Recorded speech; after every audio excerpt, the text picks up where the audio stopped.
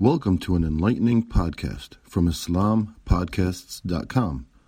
We encourage our listeners to please comment and let us know how we can grow in our knowledge to better serve our community. Please remind your family and friends to also visit IslamPodcasts.com for engaging discussions on current events, Islamic guidance, Quran, tafsir, seerah, and much more. Bismillah ar-Rahman ar-Rahim. Alhamdulillahi Rabbil Alameen. As-salatu wa-salamu ala Rasulillahi wa ala alihi wa sahbihi ajma'in. Rabbi shrah li sadri wa yassir li amri wa hlul uqdatan min lisani yafqahu qawli. Inshallah, today I'll talk about the first two ayat of Surah Al-Jumu'ah. And within those two ayat, there's one specific concept, inshallah, I'll talk about. Allah subhanahu wa ta'ala says in the Surah Al-Jumu'ah, بعد أعوذ بالله من الشيطان الرجيم يسبح لله ما في السماوات وما في الأرض الملك القدوس العزيز الحكيم والذي بعث في الأميين رسولا منهم يتلو عليهم آياته ويزكيهم ويعلمهم الكتاب والحكمة وإن كانوا من قبل لفي ضلال مبين. In these two ayats, Allah subhanahu wa ta'ala mentions in the beginning about that whatsoever is in the heavens and the earth that glorifies Allah subhanahu wa ta'ala. And He is the Malik, He is the King, He is Al-Quddus, He is the Holy One, He is Al-Aziz, He is Almighty, and Al-Hakim, He is all-wise, Allah subhanahu wa ta'ala. Then Allah subhanahu wa ta'ala mentioned about Rasulullah sallallahu alayhi wa sallam that Allah is the one هو الذي بعث في الأميين رسولا منهم يتلو عليهم آياته ويزكيهم ويعلمهم الكتاب والحكمة. Here Allah subhanahu wa ta'ala is talking about Rasulullah sallallahu alayhi wa sallam is the one who Allah subhanahu wa ta'ala appointed Rasulullah sallallahu alayhi wa sallam among the illiterates, among the Arabs. Ummiyin over here means Arabs. Among the Arabs. As the messenger who recites the ayat of Allah subhanahu wa ta'ala to them, and he purifies them and he teaches them the book, Al-Kitab, which is the Quran, and Al-Hikmah. Al-Hikmah here is the Sunnah of Rasulullah sallallahu alayhi wa sallam. And وَإِنْ كَانُوا مِنْ قَبْلِ لَفِي ضَلَالٍ مُبِينٍ. And prior to that, they were on a clear deviation.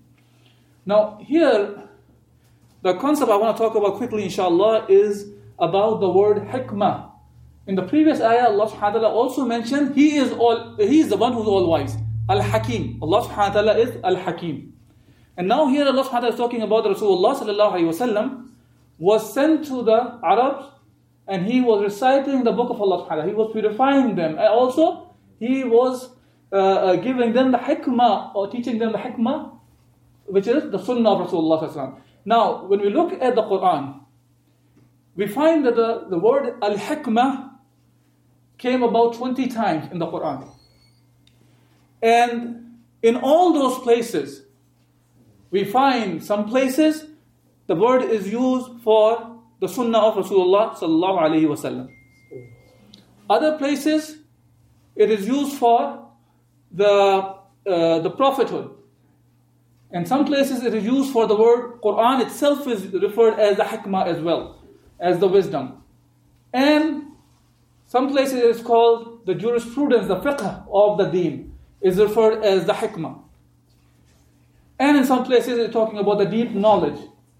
But again, one thing that we find in all those cases is a common thread, is every time the word hikmah is used in the Quran, it is tightly connected with the wahi.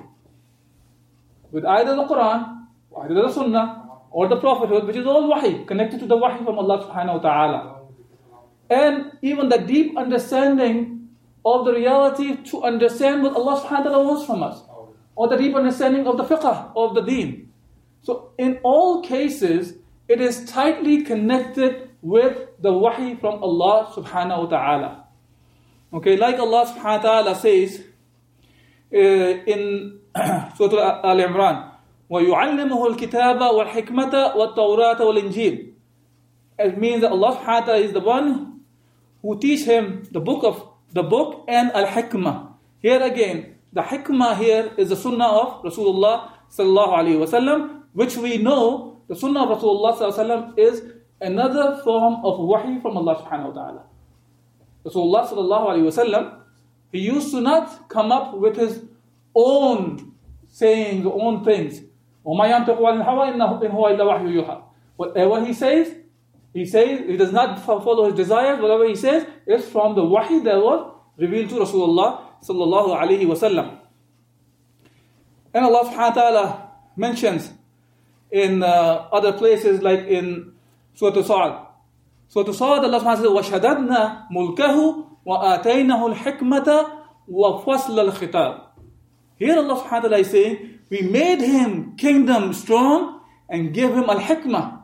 Here al-hikmah means the prophethood. Okay, so why am I stressing this point here a lot today? The reason is, this word wisdom, because most of the time, the word hikmah is translated just as wisdom. And as if the wisdom is whatever our mind dictates, that can supersede what Allah subhanahu wa ta'ala has said for you. A'udhu billah. Of course, this is incorrect. So, we can never use this term hikmah in the sense of we know what the hukm of Allah subhanahu wa ta'ala is, and then try to come and say, but brother, the wisdom is we do something else than what Allah has said. Or we find what Rasulullah sallallahu alaihi wasallam has told us to do something, and then we say, no, brother, the wisdom today is do something else. This is no way the hikmah Allah subhanahu wa ta'ala is talking about. Whenever Allah subhanahu wa ta'ala talks about hikmah, hikmah is tightly connected with the wahi. And we have to use our mind, even when we use the mind. Of course, Islam does not deny us the use of mind. As a matter of fact, when we use the Quran and Sunnah in the proper manner, that gives us the framework of how to use the mind in the proper manner. Because this is Allah subhanahu wa ta'ala who has given us the wahi. He is the creator of us. He knows how we work the best. So when He tells us what to do, what not to do, when we follow that, then we can get the best out of the mankind as well. Because now we are following the Creator.